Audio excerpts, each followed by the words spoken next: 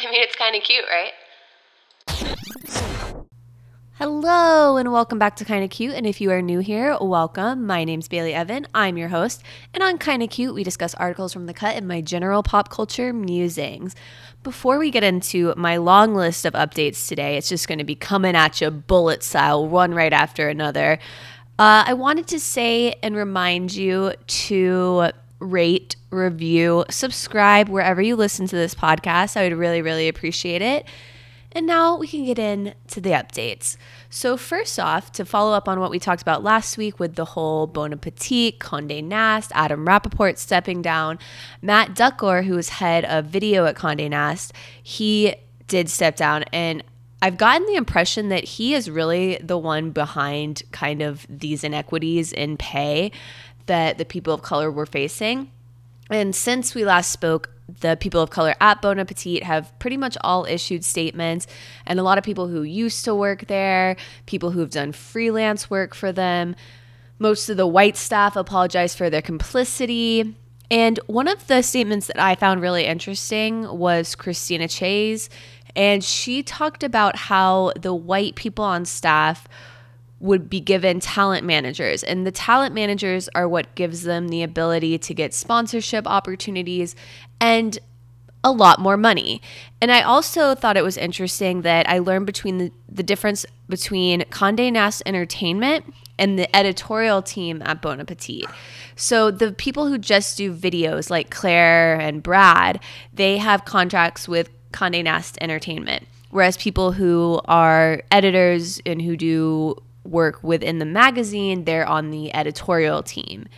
So I thought that was interesting, and I always knew something was kind of fishy because at the end of, I believe, 2018, Claire left Bon Appetit, and I was telling this to Kenzie the other day, I'm like, maybe my memory is completely wrong, but I swear she left Bon Appetit so that she could start a bakery in Alaska.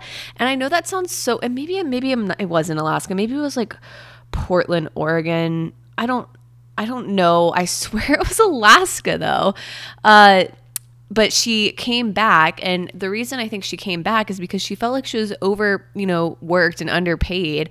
And then when she left and came back, she renegotiated a new contract through Condé Nast Entertainment, and that helped matters.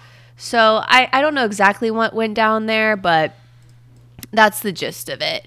The new Bachelor was announced, and his name is Matt James. He's the first Black Bachelor, but I found him a super interesting choice because he was supposed to be on Claire Crawley's season, which is the Bachelorette, and she's been on multiple seasons of prior Bachelorette spinoffs, like, Bachelor in Paradise, but her filming got delayed due to COVID. So instead of keeping Matt on the show with Claire, they pulled him and made him the Bachelor, which I thought was really interesting because that's a move I don't believe they've ever done before. And he's friends with Tyler Cameron, which I believe is part of the reason he got on Claire's season. They went to Wake Forest together, but he's hot. It's about time they had a Black Bachelor. I might actually watch his season because I really haven't been watching in a while, and maybe it's time for me to get back on the train. Stassi Schroeder is pregnant with Beau Clark, and there have been a lot of conspiracy theories circling because of the timing of this announcement. As you know, if you listened to last week's episode, Stassi came under fire, and for racist things she'd said, problematic things she had done, and she ended up getting fired from Vanderpump Rules. She was dropped by the podcast company she works for. Her podcast was pulled. She lost her sponsorships. Basically kind of everything monetary-wise she lost. Right after that happened, within the week, it was announced that her and Beau were pregnant, and people are saying like some really messed up stuff that they think it's a conspiracy and that it's literally just to take the heat off what previously happened with her, and that it's going to come out that, she ends up losing the baby and that she was never really pregnant. I think that's awful, and I actually don't think that's what's going on as much as I love a conspiracy theory. I totally think they timed the announcement to take the heat off of what she was getting with being fired from Vanderpump Rules, but I do think she's actually pregnant. She had said she wanted to be pregnant, and now with her wedding getting moved, I definitely think that's what actually happened. But it is interesting timing and kind of goes to show how the PR machine works. But she was dropped by her publicist and her manager, which I don't think I mentioned last time, but that did happen. John B. and Sarah from Outer Banks, aka Madeline Klein and Chase Stokes, are dating in real life. Now, I don't want to toot my own horn, but I do want to toot my own horn because didn't I say when we were talking about Chase liking Cody Simpson's poetry that I thought that maybe there was a thing going on at that house and maybe it was a little more than just friends? Well, lo and behold, that was right. I'm just saying. As you will recall, I talked shit about Rob Pattinson making pasta in the microwave. And friend of the pod, Verge, has informed me that she is a proud owner of something called a pasta fasta. And maybe it's pasta fasta because it's fast with an A, but I think pasta fasta has a better ring to it. And it's a microwave pasta maker, and she instructed me not to knock it until I tried it. So naturally I had to do some research, and I found it on Amazon for the low price of $16.99. I'm joking, that's not low at all for something that looks like a plastic Tupperware container, but I will give it this. It has a built-in strainer. But honestly, after perusing some reviews, people are into this stupid gadget. Who knew there was such a market for microwave pasta? I mean, maybe Rob was onto something. Has anyone other than Verge microwaved pasta? Please let me know, because I'm pretty sure just like boiling a pot of water is basically the easiest thing you can do. So I really don't know why like putting it in the microwave is somehow easier. I mean, the time it takes me to switch my dial on my oven to high is probably quicker than dialing in the little numbers on the microwave. So I don't know. Let me know. I've been binging Summer House as like a really light break from the day. I have some thoughts because I had watched season 1 and 2 when they were actually on air, but I didn't watch seasons 3 and 4. So I've been binging those and catching up. And really what I want to talk about is justice for Jules. They treat poor Jules like absolute crap, like dirt on the bottom of their shoe. And I think she seems really sweet. Like out of the girls in the house, she's probably not the one I'd be friends with in real life. Like me and probably every other girl would like to think they'd be friends with Amanda and Paige. Those would be my two main choices. But I think Jules is super sweet, and I don't think she deserved the injustices that happened to her in the Summer House. The cops who shot and killed Breonna Taylor and the ones present have not been arrested yet. And even though it's too little too late, at least the Louisville Metro Council unanimously voted to ban no-knock warrants. Machine Gun Kelly and Megan Fox have, I think, confirmed that they actually are a couple because they were spotted smooching, not in a music video like we talked about last time. And speaking of Megan Fox, I cannot even keep up with these quarantine divorces. Kelly Clarkson and her husband just bit the dust too. It's just a lot. It really is. And then Alex Campo, who is on Siesta Key, another trashy piece of reality that I hate to admit that I've watched a couple seasons of. I'm not caught up, but he got the boot from Siesta Key for his racist comments, and they are re-editing the season so that he's not really in it, which I wonder how much of a role he had in this season. So I wonder how it's going to be once they edit it all out. But honestly, I'm so happy about that. He's the biggest asshole. The show almost got canceled because when it was about to air, it came out that he was doing all of this shark hunting, fishing, and just being really brutal to the fish and animal cruelty, basically. I mean, I'm a pescatarian, so I can't talk because I eat fish, but I'm telling you, like, the stuff he was doing was gross. And you can tell he's one of those people that severely lacks a moral compass. And he's probably so pissed because he's the one who actually brought this show to be. His dad is the owner of this super popular lawyer referral service out in the Tampa area of Florida. They have this amphitheater called the 1-800-GARY Amphitheater, and that's like the hotline that his dad started, and that's where they have all of their money from. And he, just because he's a bored little rich boy, wanted to be on a reality show, so he pitched the idea, and that's kind of how it got picked up by MTV. I don't know. It's just like, I'm sure he's pissed, but you know, that's what you get. Karma's a bitch, Alex. All right, our first article of the day, guys. It's actually not from The Cut. It's from GQ. Is this a GQ podcast now, guys? I don't know. They've been really hitting me with the good articles lately. Just kidding, though. I would never, this will never become a GQ podcast. Don't worry. let's get into it. Tom Sandoval is the number one guy in this group. The elaborately groomed Vanderpump Rules star models a more thoughtful, tolerant, and plain extra brand of masculinity, even as his show reckons with past racism and COVID keeps his energy housebound. By Jolie Kerr. So let me set the scene for you guys. The lead photo for this story is Tom in a gray little fuzzy bathrobe. He's putting on what appears to be concealer under his eyes while holding a little hand mirror. And let me preface this by saying I am all for men wearing makeup. I'm all for men grooming themselves. I don't see how grooming and hygiene has become a feminine thing. It really, really bothers me. Kenzie and I were talking the other day about how it's kind of BS at weddings that the bridesmaids have to get their makeup done and their hair done, and the groomsmen just roll up, look like ragamuffins, hungover from the night before, can't even bother to like brush a comb through their freaking hair.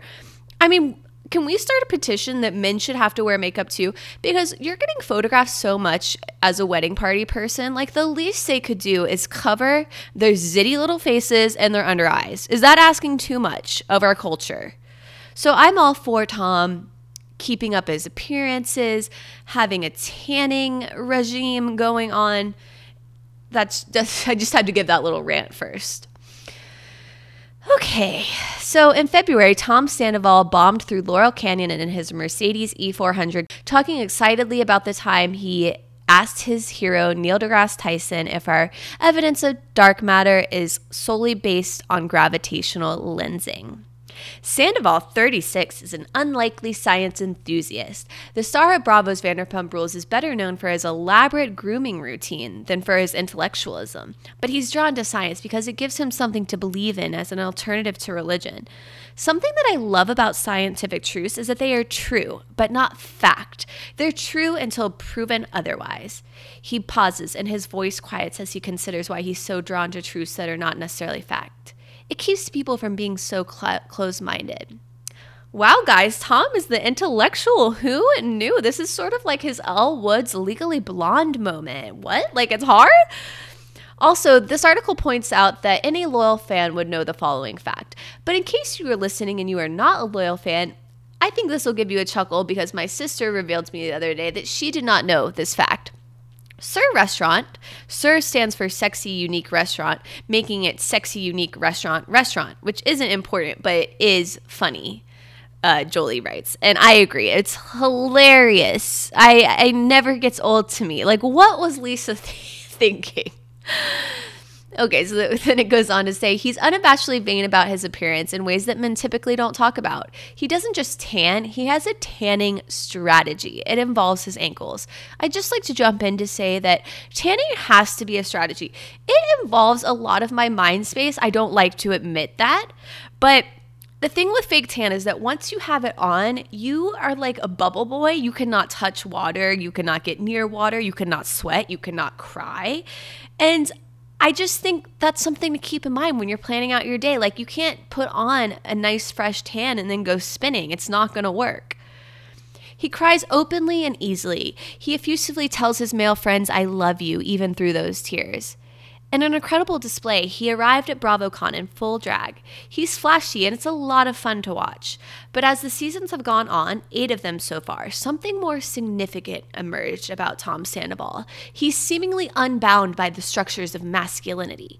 He calls it being extra AF, but there's something more zeitgeisty, less just for camera about his extraness.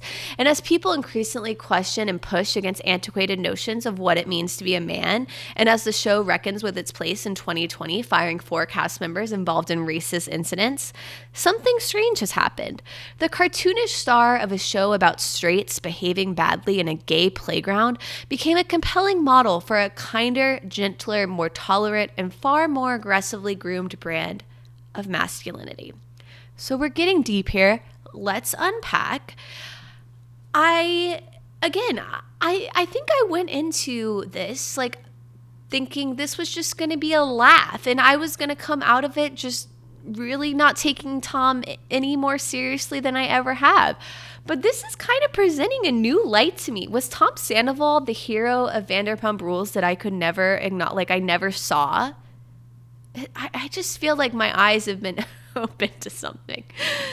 Okay, so then the article points out that the show's fan base skews heavily female and gay male, and it severely lacks representation when Billie Lee was one of the only gay, she was one of the only people part of the LGBTQ plus community, and she was only on it for 2 seasons, and she was not portrayed in a positive light. And maybe that's how she actually is. I have no idea. But I would say from watching the show, she doesn't come off well. And I don't know how much of that is from how she was treated by her co-stars and the editing.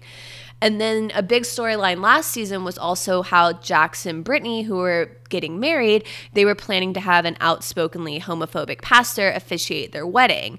And it was actually Tom who confronts Jax about it. And Jax kind of kicks him out of the wedding for not letting it go. And I mean, he lets him back in, but it's true. And I've definitely, as I've been watching Summer House in between trying to educate myself, I really was taking a look at these Bravo shows I was watching, and I'd always acknowledged before like how the lack of diversity there, but when you really think about it, you're like, wow, this is literally white straight people, and that's all it is. Like it's crazy the lack of representation they have and how segregated their own shows are, having, you know, Married to Medicine, Real Housewives of Potomac, Real Housewives of Atlanta being the traditionally black shows on Bravo, and then the rest of it just so taken up by white people. Anyways, getting on to this next quote, this is from Peter. He says, "It's benefited me because, you know, I'm a very masculine guy." He's talking about his relationship with Tom. "But seeing him be the way he is has helped me progress a little bit. I used to just wear black, but now I wear like blue pants." Peter is dead serious about incorporating blue pants into his wardrobe and into his life, about what being a blue pants guy would say about him, about the vistas blue pants might open, about the change in internal chemistry that accompanies a shift in self-expression. Seeing someone else have the courage to be himself gave me the courage to be myself, he says.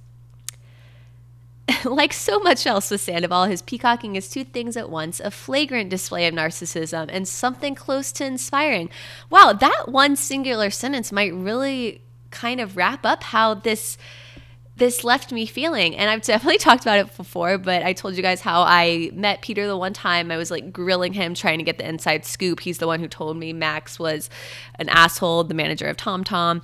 And he definitely gives off this macho, like trying to be macho vibe with his pecs like bursting out and like trying to seem like he was so above me asking questions about this shit, but like secretly I think he liked the attention, okay?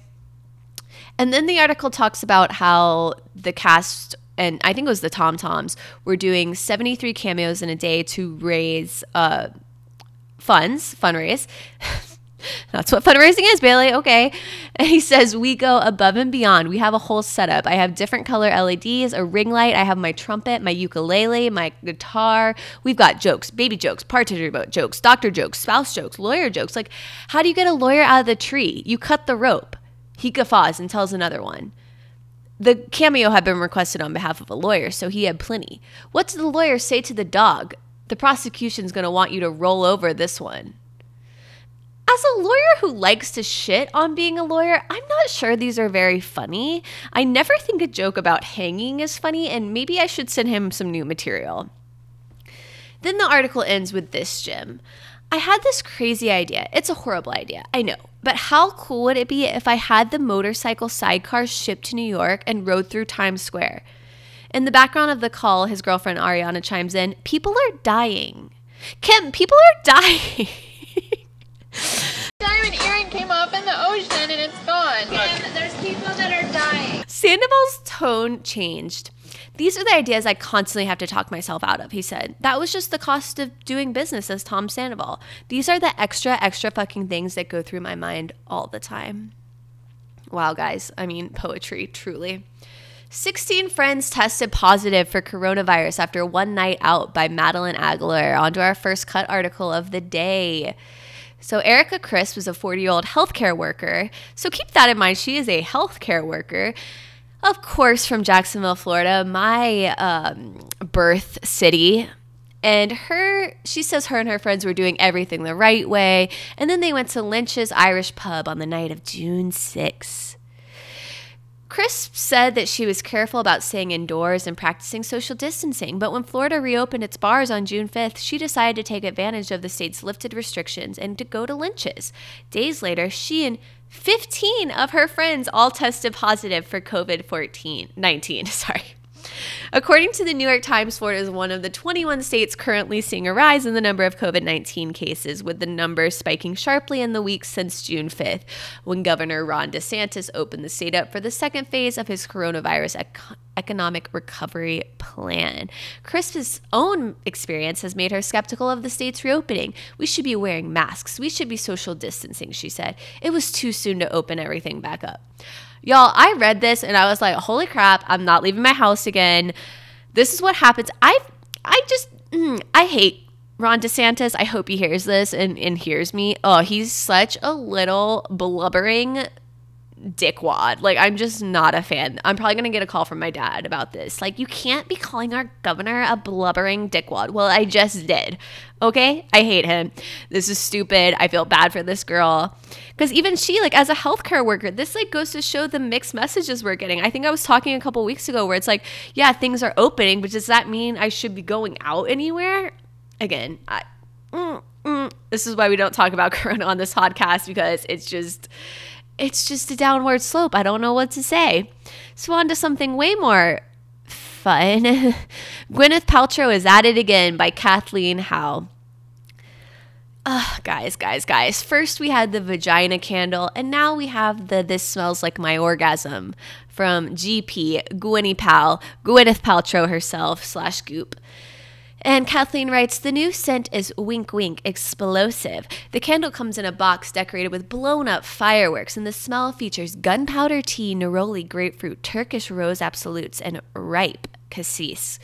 The Goop site describes the smell as being sexy, surprising, and wildly addictive.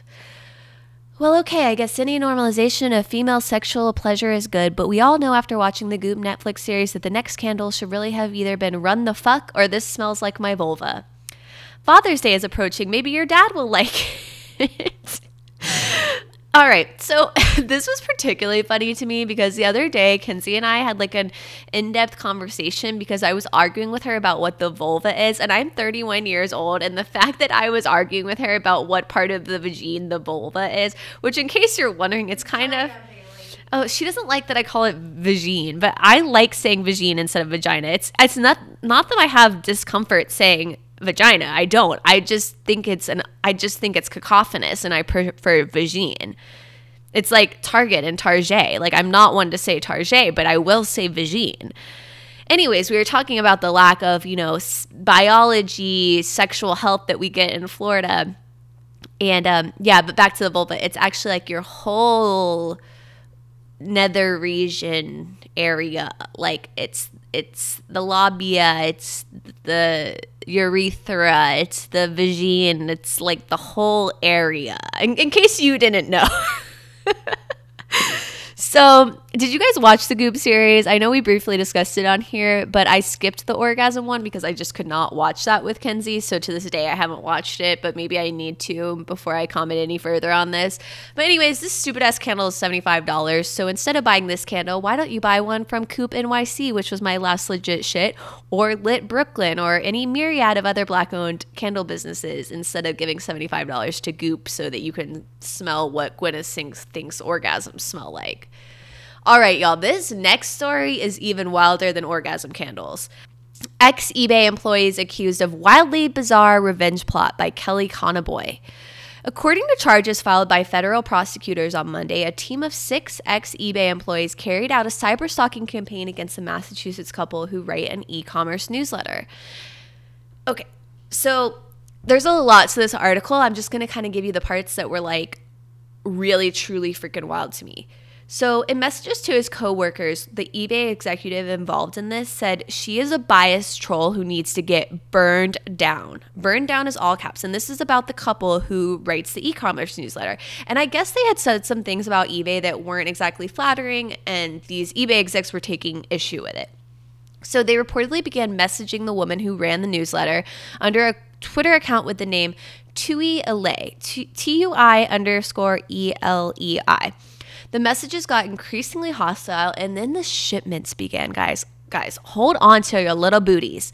After the couple received a Halloween mask of a bloody pig's face, the account reportedly messaged them, all caps, "Do I have your attention now? Question mark, question mark, question mark."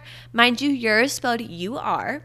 They then received a copy of the book Grief Diaries, Surviving the Loss of a Spouse, followed by a sympathy funeral wreath, fly larvae, live spiders and cockroaches, and pornography that was addressed to the couple but sent to their neighbors. Now, why the hell was that done? Did they just fuck up the address? Whew. I mean, talk about like some psychological warfare. Then, according to the complaint, employees used the excuse of attending a software conference in Boston to travel to the couple's home and attempt to install a GPS monitor on their car. Like, what? However, the car was locked in the garage. Oh, bummer. The next day, according to the Wired report, Harville allegedly bought a screwdriver, painter's tool, pry bar, and rubber gloves. Sorry, Harville's one of the eBay people. FBI Special Agent Mark Wilson wrote in the complaint that he believes Harville intended to use the tools to break into the garage. And the terror didn't end there.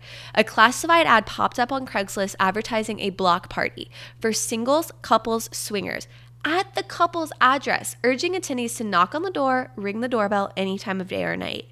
That same day, according to the complaint, the 2ELI Twitter account released their address and sent a DM asking, "You get my gifts, see you next Thursday," except they just said the C word. In a statement posted on its website Monday, eBay said that all employees involved in the cyberstalking were fired in September 2019. Guys, how is this just coming to light now? If they were fired in September 2019, this means this stuff had to have happened last summer, last fall.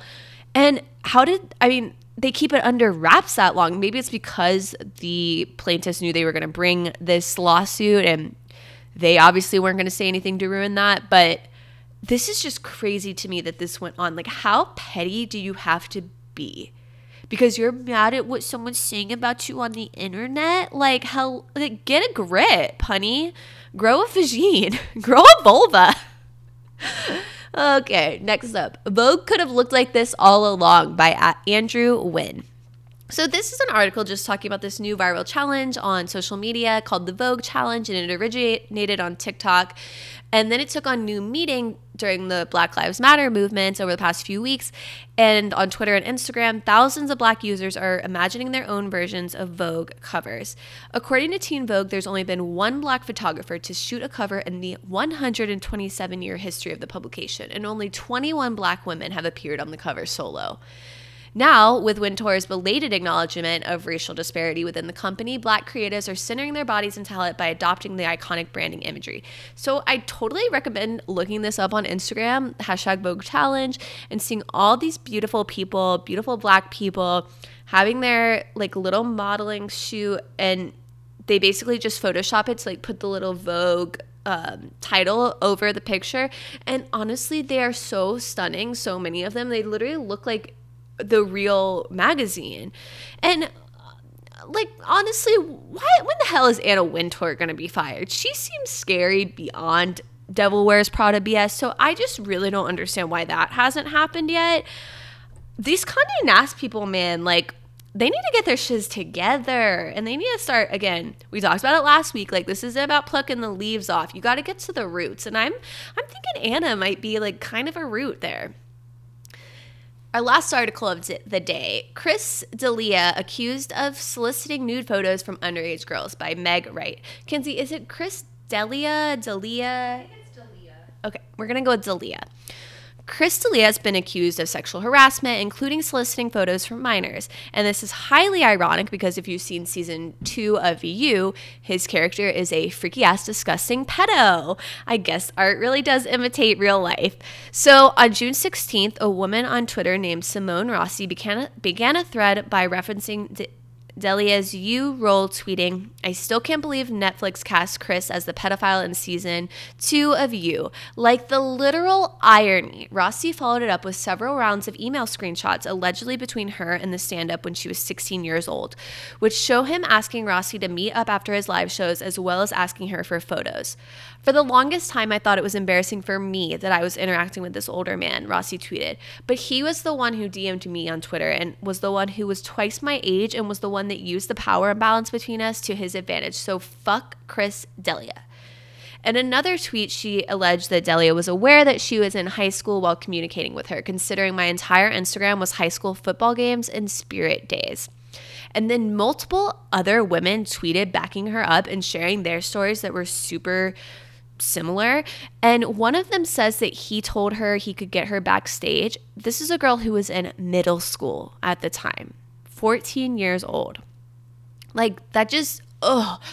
When I was watching You, I turned to Kinsey and I was like, I swear, like, isn't he actually like a pedo in real life? Like, hasn't he been accused of that? And I don't know if I had just seen something on a blind or if I'm actually a little bit psychic, or if you can just kind of throw a rock at any white man in Hollywood and lo and behold, they might be a pedo. I'm not sure which one it is, but I'm just going to say I was a little bit psychic about that.